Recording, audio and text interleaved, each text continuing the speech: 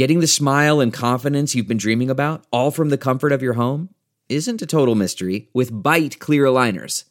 Just don't be surprised if all your friends start asking, "What's your secret?" Begin by ordering your at-home impression kit today for only $14.95. Byte clear aligners are doctor-directed and delivered to your door. Treatment costs thousands less than braces, plus they offer flexible financing, accept eligible insurance, and you can pay with your HSA FSA. Get 80% off your impression kit when you use code WONDERY at Byte.com. That's BYTE.com. Start your confidence journey today with Byte. The comfort of your favorite seat is now your comfy car-selling command center, thanks to Carvana. It doesn't get any better than this. Your favorite seat's the best spot in the house. Make it even better by entering your license plate or VIN and getting a real offer in minutes. There really is no place like home. And speaking of home, Carvana will pick up your car from yours after you finalize your offer. Visit Carvana.com or download the app and sell your car from your comfy place.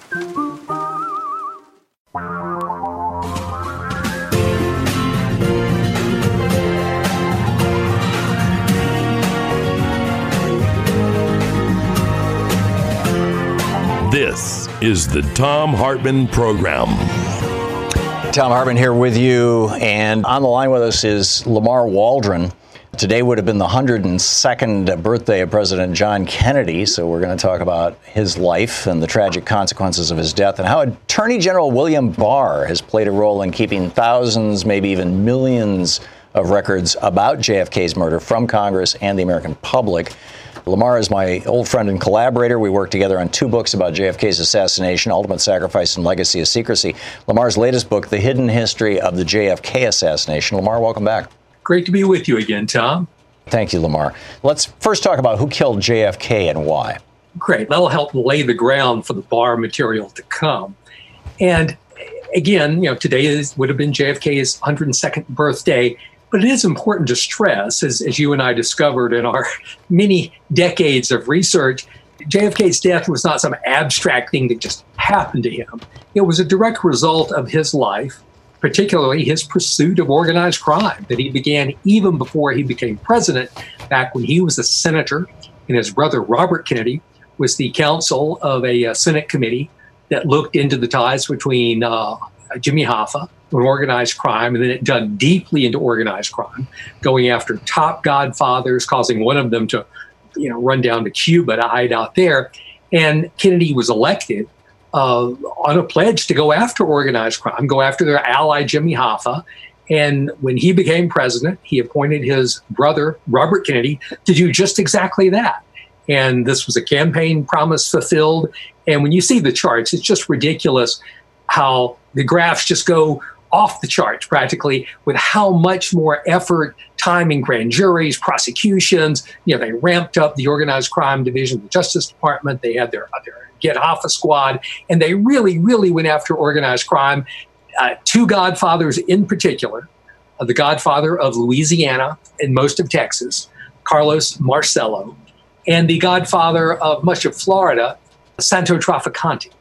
And these were not your typical godfathers like you would see on The Sopranos or in the Godfather movie, because they didn't battle with other mafia godfathers. They partnered with them. Trafficante, in particular, he continued his father's creation of the French Connection heroin network that brought the heroin over. That movie was actually about a real situation that Trafficante was running. This was a real heroin import from France thing.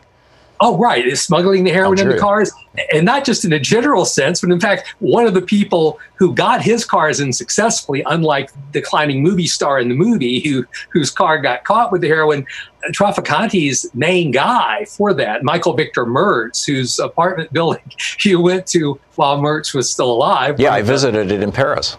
Right. And it was in a great neighborhood where the Duke of Windsor, used to live. Because when you help a godfather assassinate the President of the United States, you do quite well. And so that godfather in particular, he was deported from Dallas the day after the assassination. So bottom line is, it was these 2 godfathers. The godfather of Chicago was an older guy who delegated much running of the Chicago mafia to a guy who was a mob boss, not a godfather, named Sam Giancana. Sam Giancana was under so much pressure from the Kennedys. he delegated his role in the assassination to a mafia don by the name of Johnny Roselli. So it was two godfathers, Marcello Traficanti and this mafia don acting for the Chicago mob, Johnny Roselli. And they all later confessed. And so they're the ones who had to kill JFK. Carlos Marcello, he was on trial for most of the month of November. He was not a citizen. He was going to get deported again or sent to prison. So these guys had their backs against the wall. They could no longer go to Cuba. And so that's why they had to kill JFK or they were finished. In fact, in the weeks before JFK was killed finally in Dallas, which was not their first attempt, the newspapers were full how Bobby was getting ready to send an organized crime strike force into Las Vegas. So the mob no longer had their casinos in Cuba. They couldn't run back to there. And so once they got run out of Las Vegas, there was no place left to go for those godfathers in particular. So they simply had to kill JFK. It was simply for them a matter of survival. So how did they kill Kennedy? Or please describe for I know the answer to that. How do they kill Kennedy in a way that would cause the government of the United States to cover it up? Well, and among those people covering up were the president's own brother, Robert Kennedy, because as you and I were the first people to discover and document, and we talked to people who actually worked on this program. One of the people you talked to is still a confidential source, but the others we can talk about now, who actually worked on this closely with Robert Kennedy. The Kennedys were planning to bring democracy to Cuba. This was a year after that tense nuclear standoff at the Cuban Missile Crisis. And, we'd all thought we were going to get blown up. So the Kennedys knew that couldn't be allowed to continue, that kind of tense standoff. This was the height of the Cold War with Russia and the Soviets and the Iron Curtain. It's a very different world than it was today. And so this was a very tense time when we almost had faced nuclear annihilation. The 1964 election was coming up. As Bobby Kennedy's closest aide, John Edward Nolan, told me personally, Bobby and JFK did not want Cuba to be a political football, just like we see, with different things today in the 1964 election. So they had to resolve Cuba before the 1964 campaign started off with great guns in January of 1964. So the plan was on December the 1st, 1963, 10 days after JFK got back from Dallas, the head of the Cuban army, the number 3 man in Cuba, the guy much more powerful than Che Guevara, who was not even a Cuban, was going to eliminate Fidel and Raul Castro, stage a coup, but he would not take the blame. The head of the Cuban army, Commander Juan Almeida, the highest black official in Cuba, by the way. And this head of the Cuban army, the founder of the Cuban army, this hero of the revolution, was going to blame the deaths of Fidel and Raul Castro on a Russian or a Russian sympathizer, because there were, I believe, 12,000 Russian technical advisors still in Cuba. There were no missiles. There were plenty of Russians to blame it on. Commander Almeida, as head of the army, knew where every one of those Russians was stationed. The CIA, as a kind of backup plan, looks like they were trying to get some U.S. intelligence assets on the ground in Cuba. We no longer had an embassy, which is where the CIA usually stages these things. And so there were U.S. assets that had sympathetic Russian backgrounds who were trying to get into Cuba, because you needed that to be able to just go around Cuba anyway, to appear like you were a Russian sympathizer. And so what the two godfathers were able to do with the help of Johnny Roselli, they had all 3 of those mobsters, the two godfathers and Roselli, they had been hired by the CIA on the orders of Vice President Richard Nixon way back in 1960. For Nixon's campaign against JFK to assassinate Fidel before the 1960 election. That had not happened. But those 3 mob leaders were continuing to work for the CIA. The CIA thought they were still trying to help kill Fidel Castro, but of course, he wasn't their concern anymore as long as they had JFK on their back. So the actions those mafia leaders were taking were not to kill Fidel Castro in the fall of 1963, it was to kill John F. Kennedy. So, right, and in 1960, when Richard Nixon hired these guys, he was vice president of the United States, and Eisenhower had put him in charge of the Cuba desk, as it were, in part to keep him out of the way. Does that recall? Well, he had to throw some sort of a bone to Richard Nixon. And the whole Fidel Castro thing was just kind of a mess. So Eisenhower, when Castro came to town, Eisenhower, back in 59, after he'd taken over, Eisenhower left town and told Dick Nixon, look, you handle this. Nixon had traveled the world and Russia, and Khrushchev. So Nixon saw himself as a foreign affairs expert, so that fit. But the problem was the new president, JFK, after he beat Nixon, was never told about this mafia plot or that it was continuing. When he finally did find out about it in the spring of 62, the CIA said, oh yeah, we finished that. No, they kept on doing it without telling JFK. So the mob bosses... Hang on, Lamar. We got to take a break here. This is the Thom Hartmann Program. We're talking with Lamar Waldron, the hidden history of the JFK assassination. So basically, the two godfathers were able to infiltrate this top secret coup plan that was never supposed to be revealed, not even after Commander Almeida became the leader of Cuba and formed a coalition government with 5 hand-picked leaders, one of whom, actually 2 of whom you and I spoke with. It was never supposed to be known that Commander Almeida had killed Fidel. But into this top secret program that could never be revealed, the Kennedys had banned the mafia from reopening their casinos after Castro was overthrown. But the mob bosses had people who were CIA agents, like Bernard Barker, for instance, the later Watergate burglar, had been a longtime operative for Trafficante. He was the top aide. He was a full-time CIA agent who was the aide to the CIA officer who was heading the CIA's part of this plan, a guy by the name of E. Howard Hunt, also a later Watergate burglar. So whether Hunt or not was involved with the assassination or not, that remains a question. But Bernard Barker, as you and I were both told by one of Bobby Kennedy's close associates, Bernard Barker was definitely involved in the assassination, and others were too. And Barker was working for Trafficante. Exactly. They were selling out the United States and the Kennedys and the CIA to work for the Godfathers. So they were able to do this. Now, Bobby worried that Castro might find out and retaliate by maybe assassinating U.S. ambassador. So 2 months before the assassination, Bobby had a subcommittee of the National Security Council start what were called the Cuba contingency plans, how to keep a lid on the top secret JFK Almeida coup plan if it looked like it might leak or if a foreign ambassador were killed. We didn't want the U.S. to retaliate only to find out that it had been like a common street robbery, and we've launched World War III thinking Castro found out and killed the U.S. ambassador. So they made all these plans. People like Alexander Haig, Joseph Califano, the Justice Department, all these people made these plans, which wound up being applied to JFK's murder in terms of things like the autopsy, where, if it looked like the U.S. ambassador had been killed by possible Cuban agents in Panama, you'd want the autopsy not in a Panamanian hospital, but in an official U.S. military facility with U.S. military doctors. So in those ways, as Bobby's own closest aide, John Nolan, told me, those plans were actually applied at the autopsy and in many other ways to the JFK assassination to keep a lid on things, to keep from starting World War III. And that was very important because JFK had almost been killed in Chicago. He canceled his trip 3 weeks before Dallas. He came very close to being killed in Tampa, Florida, 4 days before Dallas. They knew about a threat. They knew at least 2 gunmen were at large. But JFK had to give a speech that night with special lines written for Commander Almeida, like buried in the speech, giving him his personal assurance. JFK could not very well cancel that speech, so he went ahead with that motorcade. Trafficante's man on the Tampa police force's top man, who headed the police intelligence unit, told him, hey, the cops know. So that tip was called off. So everything was kept secret.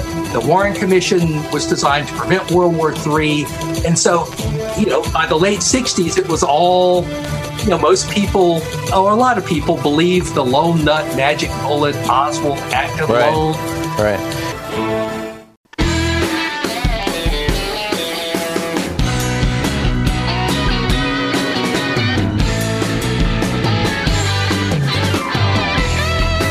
Welcome back. We're talking with Lamar Waldron. And so essentially the reason why the federal government covered up the assassination of John Kennedy at the time was because they thought that there was some Castro involvement with it. They were afraid if word of that got out, that the American people would rise up and demand that we attack Cuba. Lyndon Johnson was concerned if we attacked Cuba, that would trigger the Russians. That would be World War III. We'd all die. And so they had to cover it up because they didn't realize that it was actually the mob. It wasn't Castro. Is that a good summary, Lamar?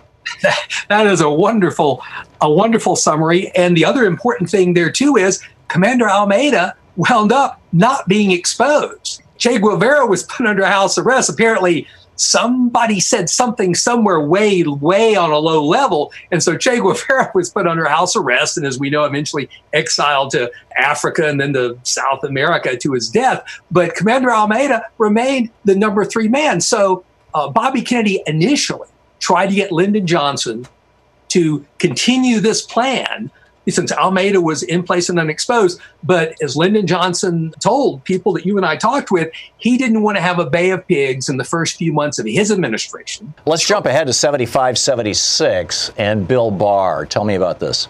In 1975, we've gone through Watergate. Bernard Barker and E. Howard Hunt, Watergate burglars, they've been prosecuted. By the way, Watergate was all about trying to hide Nixon's authorization of those CIA mafia plots back in 1960.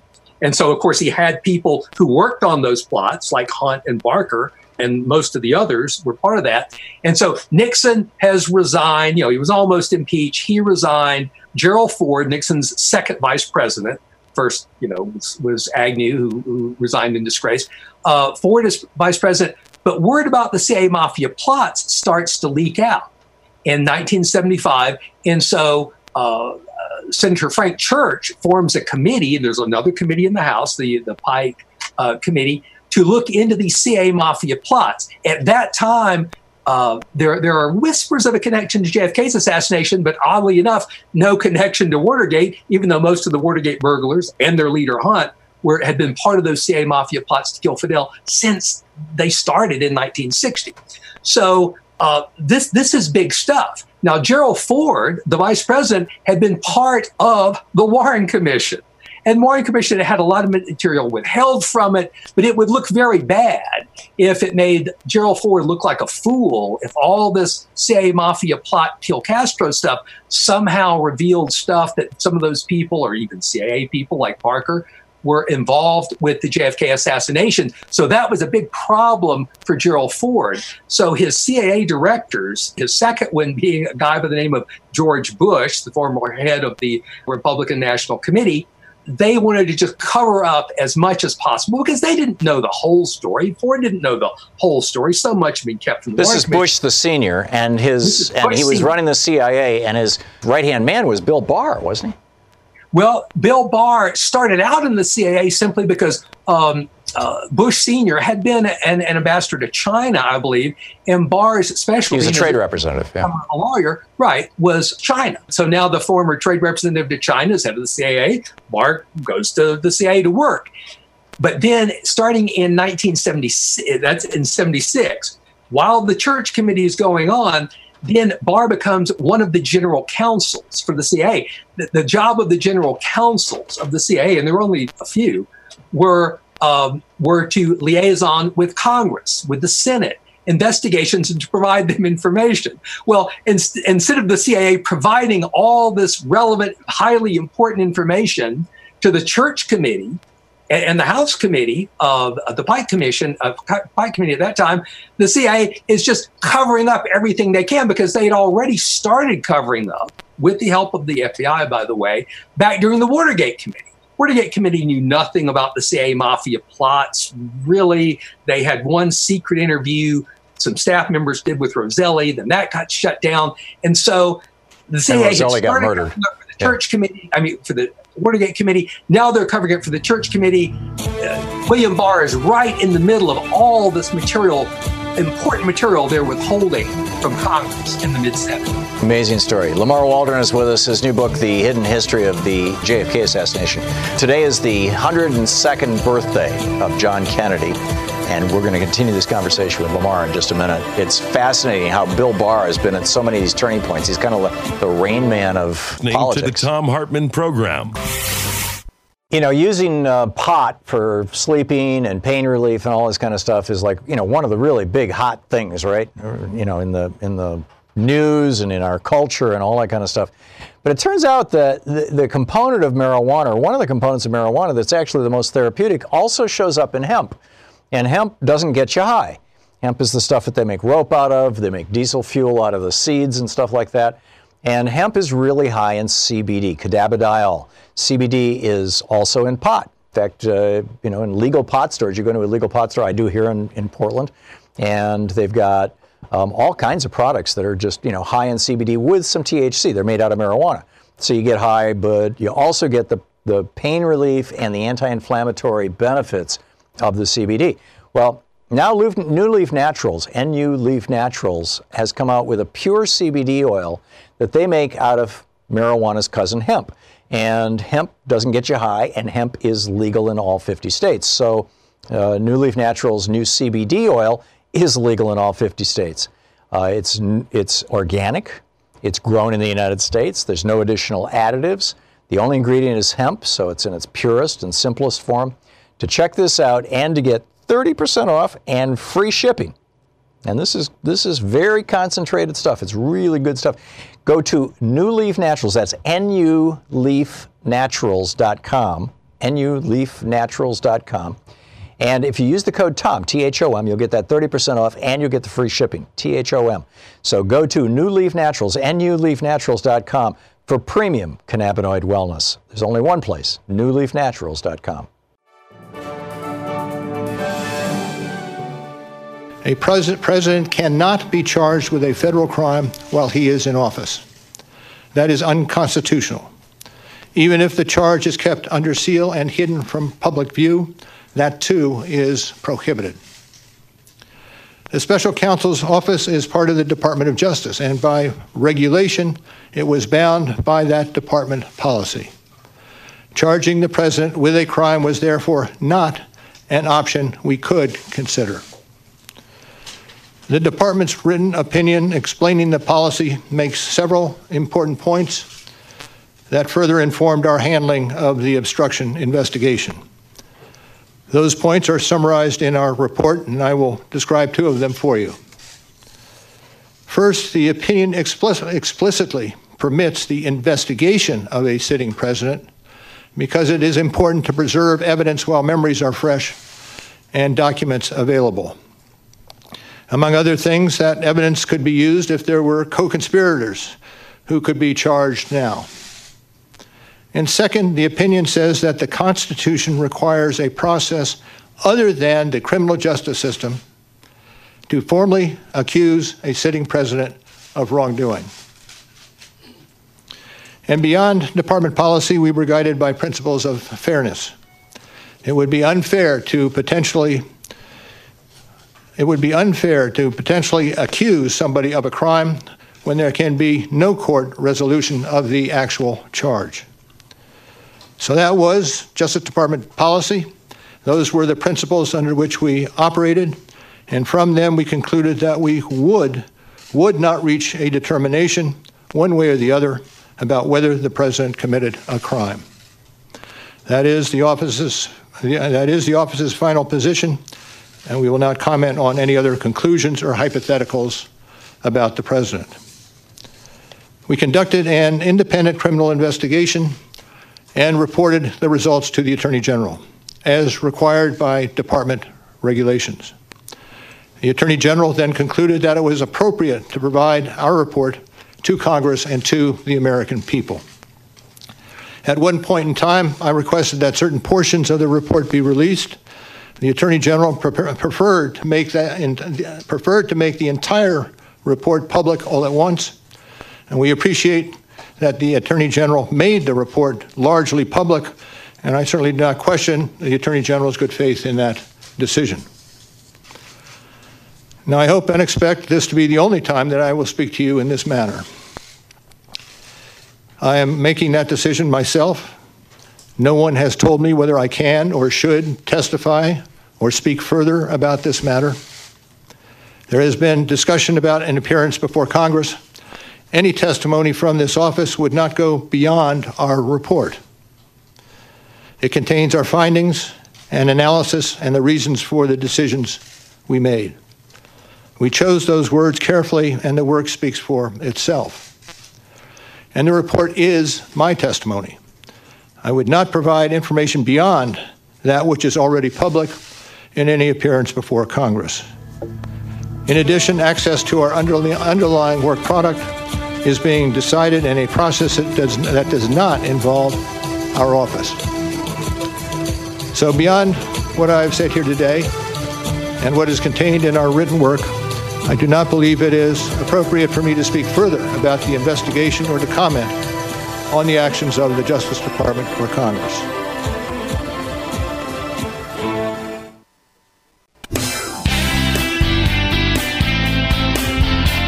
Thom Hartman here with you. On the line with us is Lamar Waldron, my old writing partner. His new book, The Hidden History of the JFK Assassination. He also has a book out about Watergate, Nixon. Lamar, what's that title?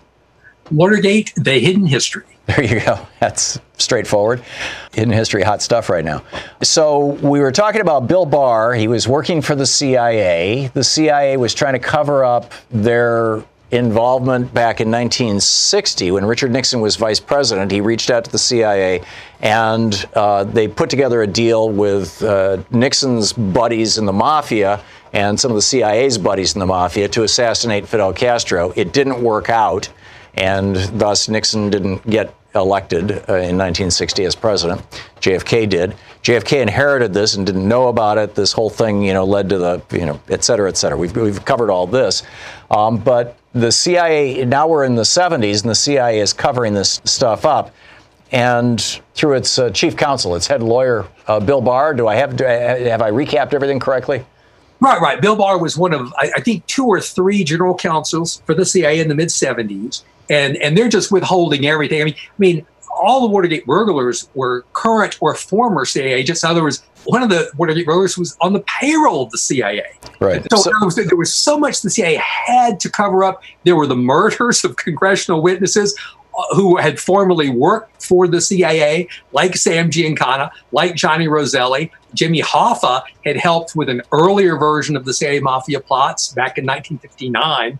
So then these people are all getting murdered before they can testify to these congressional committees. And by the way, CIA Cuban exiles who had worked for the CIA in the early 60s on the same mafia plots and other efforts to get rid of Castro, they were involved with 2 horrible things in the mid-70s.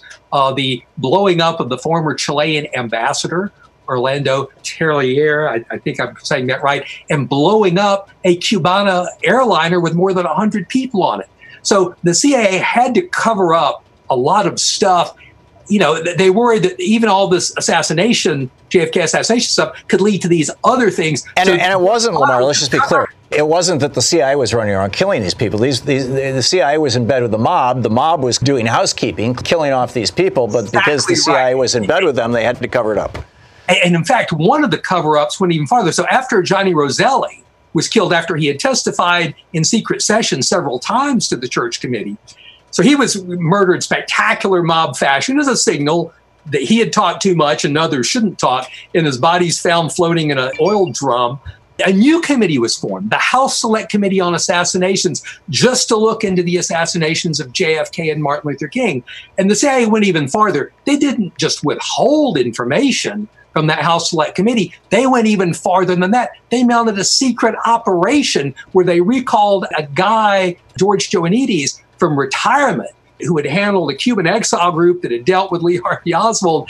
And when the House committee said, we want to talk to the CIA agent who managed this Cuban exile group that was dealing with Lee Harvey Oswald, the CIA said, well, we'll send you this expert to help you find that guy. Well, the guy they sent to the House Select Committee was that guy, George Joannides, who had run that Cuban exile group that dealt with Oswald. But he was like, well, gee, I can't find the guy you're looking for, he told the committee. We're looking real hard. But he was the guy. So I'm talking about obstruction of justice. Now, it's unclear. So where is Bill Barr in all this? Well, see, that's what's not clear, because while there was clear obstruction of justice there on the part of the CIA, did Barr have a role in that? Was it another CIA agent? We don't know. all of that material is some of the million-plus pages of information still being withheld to this day related to the JFK assassination. So is that why it's been being withheld? Not to cover up for Bill Barr, but to cover up the CIA's involvement with the mafia? They don't want to nail down who was saying what. Like I say,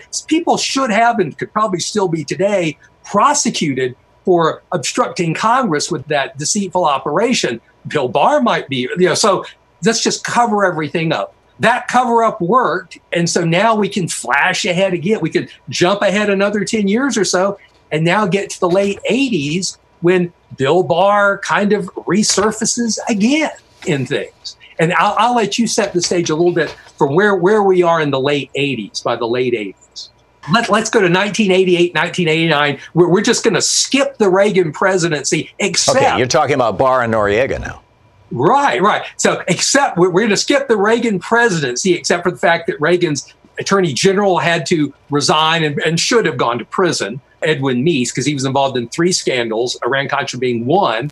And so there's Iran Contra where Congress said you can't send money to Contras, Contras. And a lot of the Contras were being run by the same Cuban exiles that the CIA had been using since 1960 on the CIA mafia plots, and even some on the JFK Almeida Q plan. So, and including at least one who had knowledge of JFK's assassination. So when you hear the word Contras, you don't think CIA-backed Cuban exiles. That's what they were, though.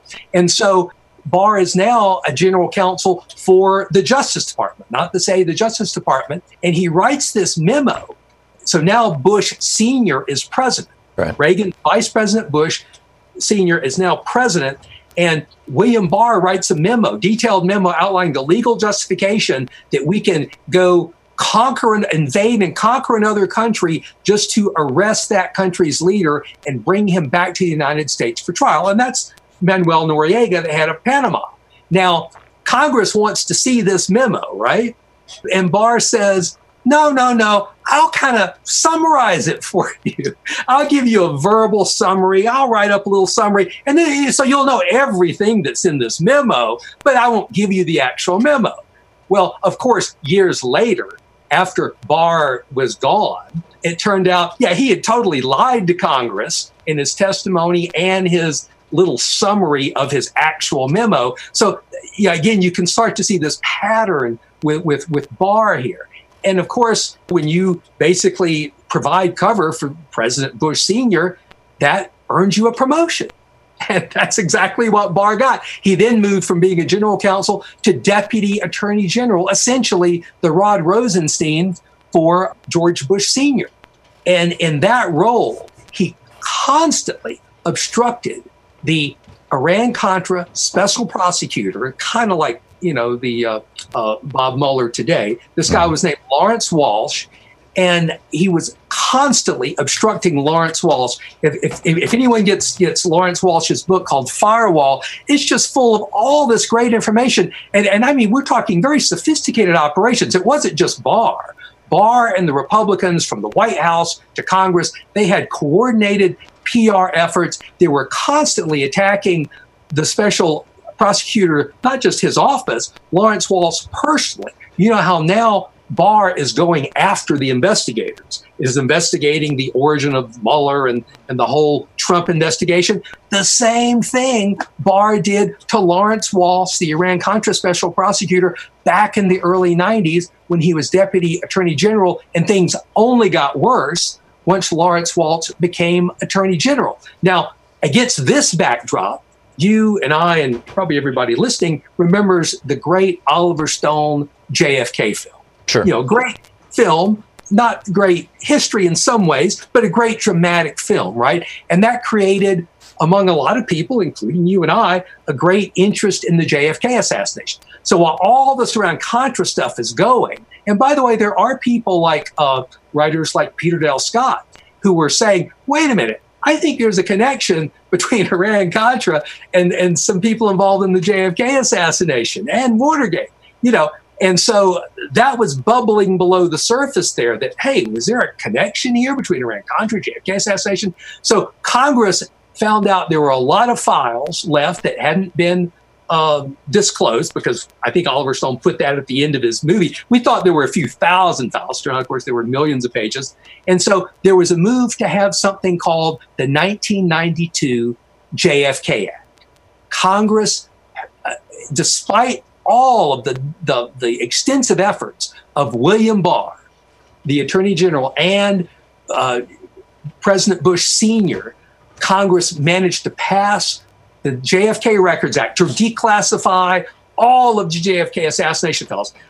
Congress passed that unanimously in 1992 and gave it to Barr and to Bush to get those files out there. Barr and Bush were up to their eyeballs in a lot of this stuff. They couldn't let that stuff come out. Exactly. And Bush was running for re-election that year against Bill Clinton.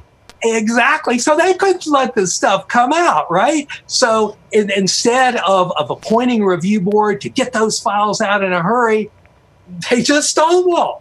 And instead of releasing all the JFK assassination files before that election, the 92 election, where Bush Sr. is facing off against Bill Clinton, they obstruct it, they sit on it, and instead Barr starts giving Bush Sr. advice about how Bush Sr. can avoid prosecution for his role in Iran Contra by pardoning five. Right, because Lawrence Walsh had just subpoenaed his diaries, which would have implicated George Bush Sr. in all this stuff as well. Many investors are asking, how long will this economic bubble last? When the inevitable crash takes place, what will that look like for your retirement? Will you have enough time to rebuild, or are you currently looking for ways to safeguard your existing portfolio? If the worst happens, it won't just be the markets and real estate. With the Fed's nonstop money printing, a dollar collapse is even more concerning. There are simple charts the Federal Reserve provides to help us investors make educated decisions. Google the Fred chart on the purchasing power of the dollar and look at the data yourself. Also take notice that the last 100 years of recessions have consistently occurred within 10 years from each other. The last recession was in 2008. What does that tell you? Gold and silver are statistically the best hedge against volatile markets and economies. Call my friends at ITM Trading at 1-888-OWN-GOLD.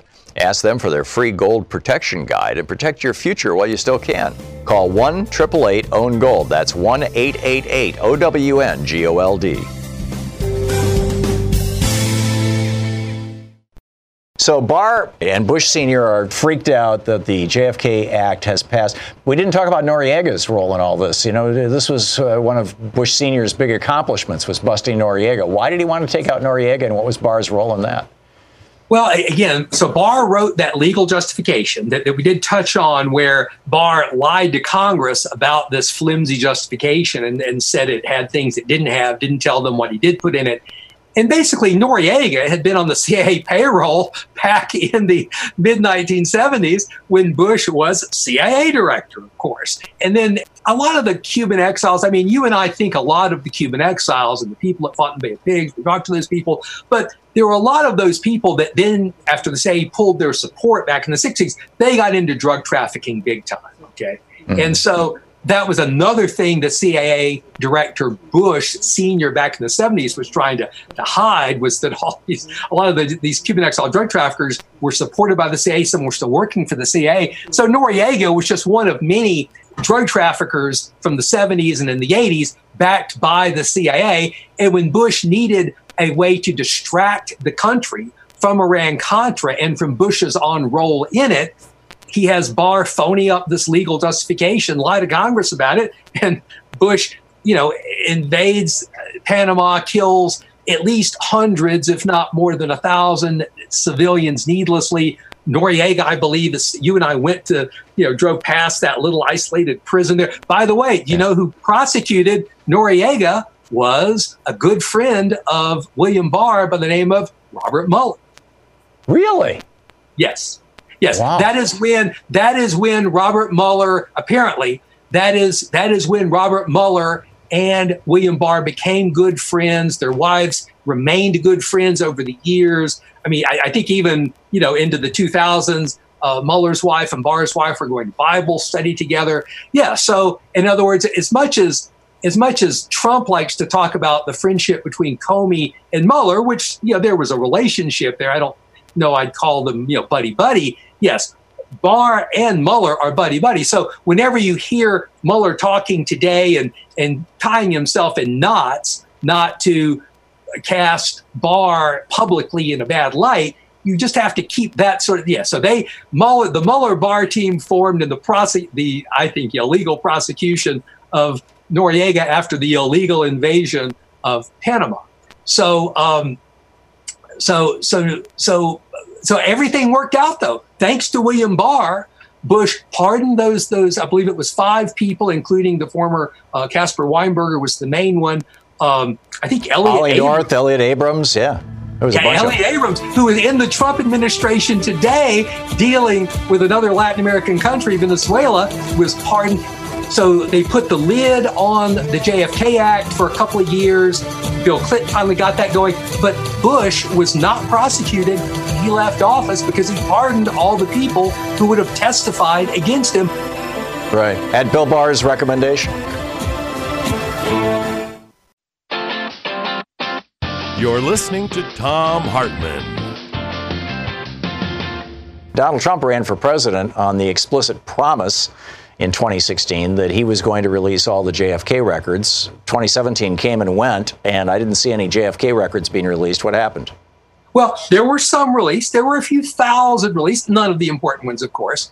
And then, so in October of 2017, when they were all supposed to be released, even the most sensitive, all supposed to be released, and you could just black out informant names who might still be alive, but release everything.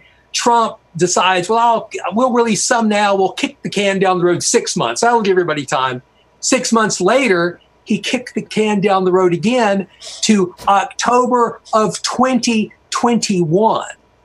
Has decreed that all the JFK files won't be released until 2021, when he might not even be president anymore. Right. And we're not talking a small number of files here either. So what role does Mitch McConnell play in all this? Well, so Mitch McConnell isn't going to complain about any of this because Mitch McConnell started his career as the assistant to one of the Warren commissioners, the guy from Kentucky.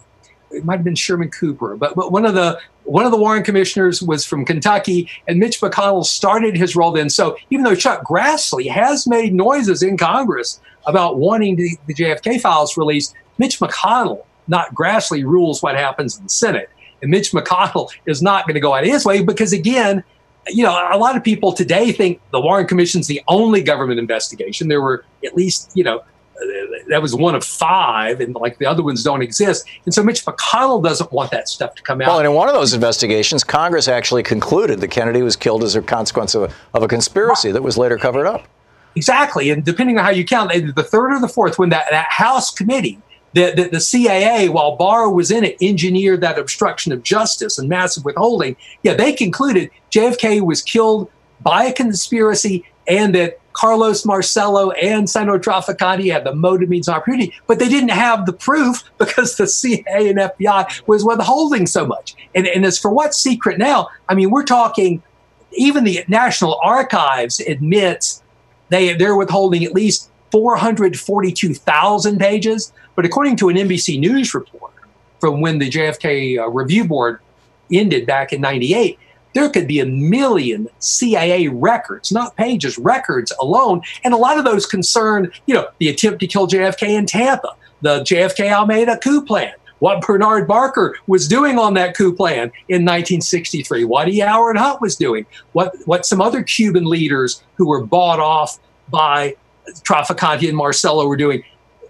Carlos Marcello's hundreds of hours of him on tape and transcripts of those tapes where he's talking about his role in JFK's assassination after he made a clear confession to in front of an FBI informant when he was in prison. So there's a ton of all the really good stuff is still being withheld, but we're going to have to wait unless Trump is no longer president somehow. We're going to have to wait until 2021 to have a look at those records. Yeah. So I'm guessing that even if Trump loses the election, that whoever would be the new Democratic president is probably not going to come into office in January and say, yeah, let's just hit the ground running and roll these things out when they're going to get all kinds of blowback from the CIA and FBI on it. Well, Well, now here's where your listeners can help to change history, because if nothing changes, you're exactly right.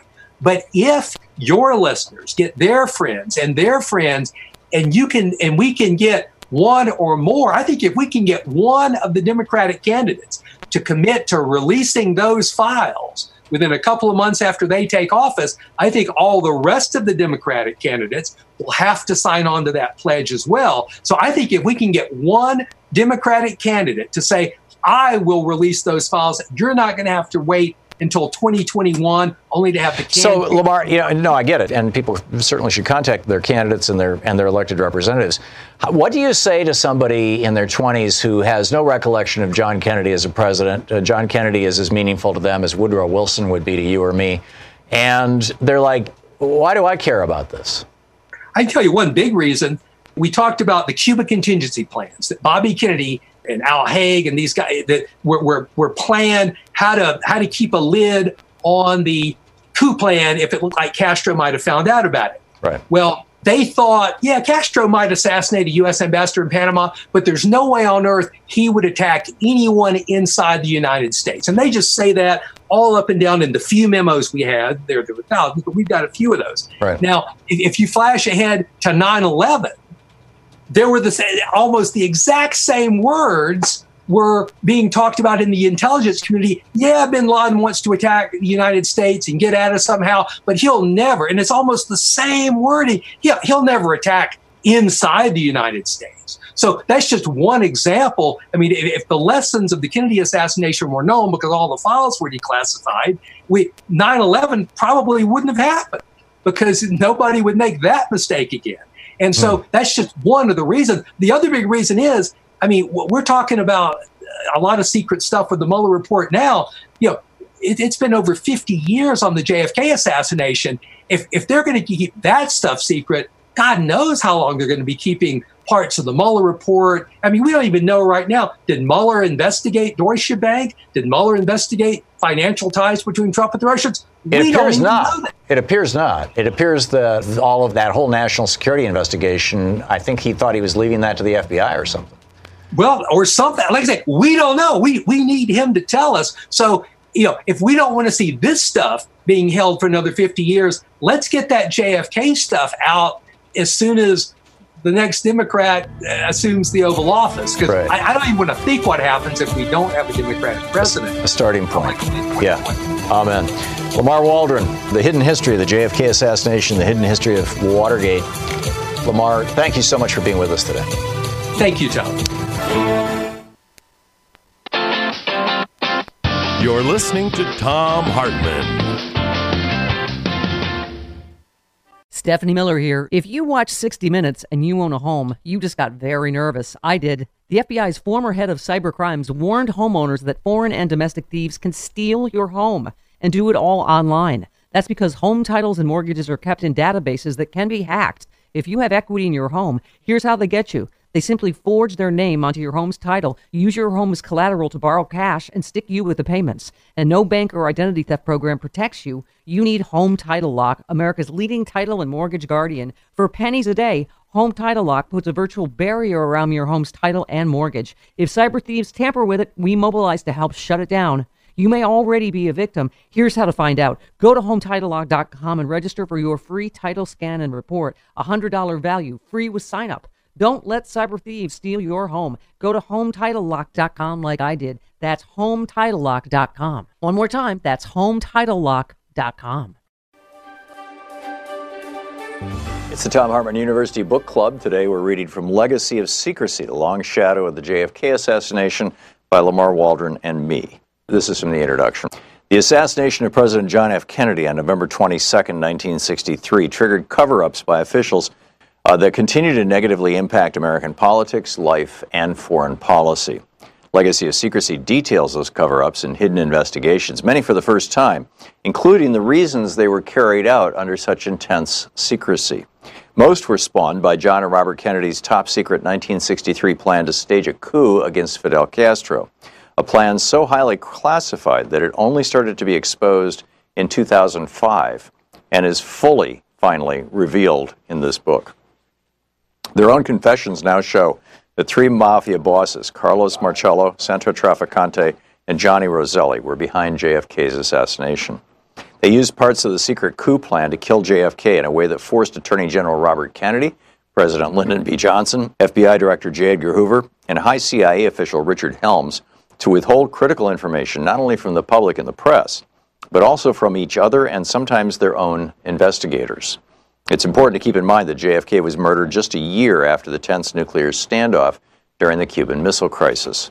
The main goals of U.S. officials were to prevent a nuclear confrontation with the Soviets and to protect JFK's ally high up in the Cuban government, Commander Juan Almeida, head of the Cuban Army in 1963, still listed as Cuba's number 3 official today. While U.S. leaders have managed to prevent a confrontation with Russia and preserve a critical ally in the Cuban government, this limited the investigation into JFK's murder, allowing the 3 mafia chiefs and their associates to remain free. As a result, the long shadow of secrecy surrounding both JFK's murder and the coup plan set the stage for the murder of Martin Luther King, ultimately driving 2 presidents from office and bringing about the murders of 5 congressional witnesses in the mid-1970s.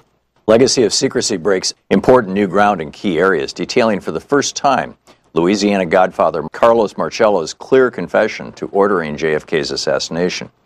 Marcello's criminal empire ranged from Dallas to Memphis, and previously secret files at the National Archives have shown that he made this confession in 1985 to an FBI informant ruled credible by a federal judge as part of a secret FBI undercover sting operation named Camtex. Exposed here for the first time, Camtex yielded Marcello's admission that he'd met Lee Harvey Oswald and set Jack Ruby up in business in Dallas. The operation also generated hundreds of hours of heretofore secret prison audio tapes of Marcello discussing his crimes, recorded using the FBI informant's bugged transistor radio. Yet the FBI and Justice Department withheld most of that information from the public and Congress for years until its revelation in this book. Carlos Marcello wasn't the only mob boss who confessed his involvement in JFK's murder to a trusted associate. Legacy also uncovers important new information about Marcello's partners in JFK's assassination, Tampa godfather Santos Trafficante and Johnny Roselli, the Chicago Mafia's man in Las Vegas and Hollywood. Shortly before their deaths, both mobsters admitted their roles in JFK's murder to their attorneys. 2 of their associates with documented ties to the secret JFK Almeida coup plan likewise confessed. Using exclusive new information supported by FBI files apparently withheld from Congress, this book names 2 of the Georgia men who paid James Earl Ray to kill the Reverend Dr. Martin Luther King, white supremacist Joseph Miltier and Hugh R. Spake. Miltier, who had been involved in Marcello's murder of JFK, was part of a small clique of racists in Atlanta who used Marcello to broker the contract to murder Dr. King. We document James Earl Ray's ties to Marcello's heroin smuggling operation and long overlooked evidence in FBI files linking Ray to Marcello's associate, Johnny Roselli. Finally, this book explains why Ray, while fleeing to Canada the day after killing Dr. King in Memphis, made a 400-plus mile detour south to Atlanta, where he contacted Spake to get help from Miltier. In 1979, the last congressional committee to investigate the murders of JFK and Dr. King, the House Select Committee on Assassinations, concluded, quote, that Trafficante, like Marcello, had the motive, means, and opportunity to assassinate President Kennedy, end of quote from the congressional report. The HSCA had been created in the wake of Roselli's sensational murder, but the HSCA was unable to establish direct evidence of Marcello's complicity.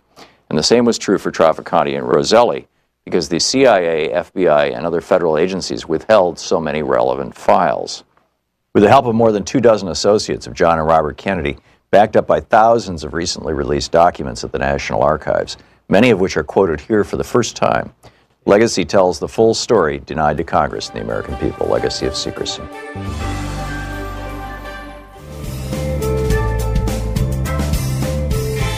There's just some remarkable studies out there with 3 different economic evaluations. And this was in the Washington Post over the weekend. 3 different evaluations of Donald Trump's prospects in 2020.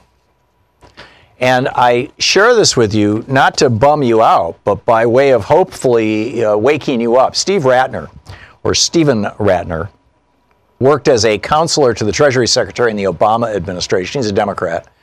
and he's an economist or a Wall Street guy or whatever. I don't know his whole history. He comes on Morning Joe from time to time with charts and graphs. Hey, look at this. And seems to be relatively non-ideological. And so he's talking about this fellow, Ray Fair, who is a professor at Yale. And he found, and quoting from Steve Ratner's piece in the New York Times on the 27th, on yesterday, he said that the growth rates of GDP, gross domestic product, and inflation have been the two most important economic predictors, along with incumbency, about whether somebody gets elected president. In other words, if somebody's already president, they're much more likely to get reelected than not, number one. Now, incumbency didn't help Jimmy Carter. Incumbency didn't help George Herbert Walker Bush. But most presidents of the 20th century, and incumbency didn't help Lyndon Johnson, although he didn't run, right? He was not successful in any of the wars, so the Vietnam War just killed his political career. But incumbency has been a big deal. But if you set aside incumbency, or add to incumbency, these two big things, is inflation high, and is the economy, and is unemployment low, right? And or is unemployment high or low, right? Whichever it may be. And what Ratner points out is that when inflation is low and unemployment is low, and an incumbent president is standing for re-election, that incumbent president is almost always re-elected. Period, full stop. And he says, using this model that was developed by this Yale professor, Ray Fair, it predicted that President Obama would win 53.1% of the vote. His actual share, 53.7%. That was 2008. In 2012, the guess that he made was that Obama was going to get 51.8%, and he was off by only 0.2%. So, this guy's numbers have really worked. And according to this model, Donald Trump gets reelected, assuming that the economy holds together for the next year and a half. He says since 1952, only one man has become president following 8 years of the president of the same party. So, after that, so in 2024, you could expect it to change. But in 2020, incumbency will be a tailwind for Trump. He said in its present state, the economy will also be helpful to the president. All told, Trump's vote share would ordinarily, given this economy right now, be as high as 56%. But when you factor in his personality, how many people hate him, particularly women, it still may be enough to get him elected. All the more reason for us to, get seriously, genuinely, actually involved in this stuff. So we'll see where this goes. According to Ray Higgins, according to all the facts, Obama has way more to do with job creation and the positive economy than Trump, but don't let that keep you from re-electing someone against your best interests. Exactly right. And in fact, Ray Higgins, if you check my Twitter feed right now, he tweeted the graph, the chart, right? 94 months of continuous U.S. job growth. And you're absolutely right. I mean, this is what happened when Obama put the economy back together after George W. Bush ruined it. It's just continuing. Anyway. Here's a few others here. I'm giving Trump a 50-50. This is on Facebook, 100 per Dito. I'm giving Trump a 50-50 chance of getting reelected. Would rather not see it, but I think it's 50-50. I think you're right. And I think it can go either way right now. And there's a lot of kind of gnashing of teeth and wringing of hands about, oh, gee, well, if we get somebody, a lefty like Elizabeth Warren or Bernie Sanders, then, the Republicans will make it all about socialism and we're going to lose. And if you get Joe Biden in, or somebody, Klobuchar, or somebody who is, quote, a centrist and taking corporate money and all that kind of stuff, then you're going to lose, particularly if, in fact, this is the piece I wrote over the weekend, if they're binding themselves to Bill Clinton and Barack Obama's free trade agenda, they're going to continue to lose working class people, right across the board. And because Trump is going to make this election, mark my words, Donald Trump is going to make this election, the 2020 election, about basically two things. Now, depending on who the Democratic nominee is, there will be a third or fourth thing added in there. So if it's, Bernie or Warren, he's going to make it about, quote, socialism. If it's Joe Biden or one of the more, quote, middle-of-the-road candidates, He's going to make it about their past, whatever it may be. But I think that the two big issues that he's going to be campaigning on are immigration and trade. And in both cases, he's taking arguments that were made by Democrats, right? Democrats back in the 1980s were horrified when Ronald Reagan stopped enforcing the law against hiring people who are not documented, who don't either have a green card or are citizens in the United States. Every other country in the world, or every other developed country in the world, and I can tell you this from personal experience, if you want to work in that country and you're not a citizen, you have to get a work permit, the equivalent of a green card. I had to do that when I lived in Germany. I had to do that when I worked in Australia. You have to get the permission of the government. And in Australia, it was just to give a speech or a series of speeches. I spent 2 weeks traveling around Australia. This was back in the late 90s, speaking on attention deficit disorder. And before that, I had done a similar tour talking about my book, Last Hours of Ancient Sunlight, speaking about the environment. And because I was being paid by some of the groups that were bringing me in to speak, and it wasn't, some big fortune or anything. I mean, it was basically, it covered the cost of the trip. But still, there was money involved. And so, therefore, I had to get a work permit in Australia. And it took a couple of months to apply for it and let the government know what I was going to do and all this kind of stuff. So that's how it was in the United States prior to 1986.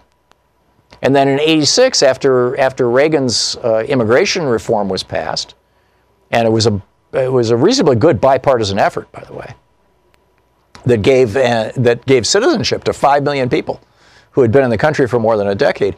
After that was passed, Reagan basically decided, as part of his effort to destroy American unions, that he was going to stop enforcing these laws against American corporations hiring people who are not citizens. And so he did. He just stopped enforcing them. Right? We're not going to put wealthy white employers in jail anymore. And within a generation, multiple industries had gone from being heavily unionized and all U.S. citizen workers to being non-union and being filled with people who are not citizens of this country. The two that most people are real familiar with are meatpacking and construction. These industries, these used to be, the bastions of good-paying, high-paying union jobs. And, after Reagan stopped enforcing the laws about this kind of stuff, this is where we got. So Trump is coming along and saying the same thing. Now, keep in mind, back in the 80s when this was happening, Donald Trump was a Democrat. And these were the positions of the Democratic Party. Reagan shouldn't be doing this on immigration. And Reagan was also negotiating NAFTA. Like I said earlier, Bill Clinton gets blamed for NAFTA, but it was Ronald Reagan negotiated NAFTA, and George H.W. Bush finished the negotiation. The deal was done before Bill Clinton came into office. He just signed the legislation. And the Democrats, many of the Democrats, were strongly opposed to that. So these are the two things Trump is going to campaign on, and he's taking old Democratic positions, which scares me. Or let me rephrase that, concerns me. You've been listening to Thom Hartmann. For audio and video archives, visit thomhartmann.com.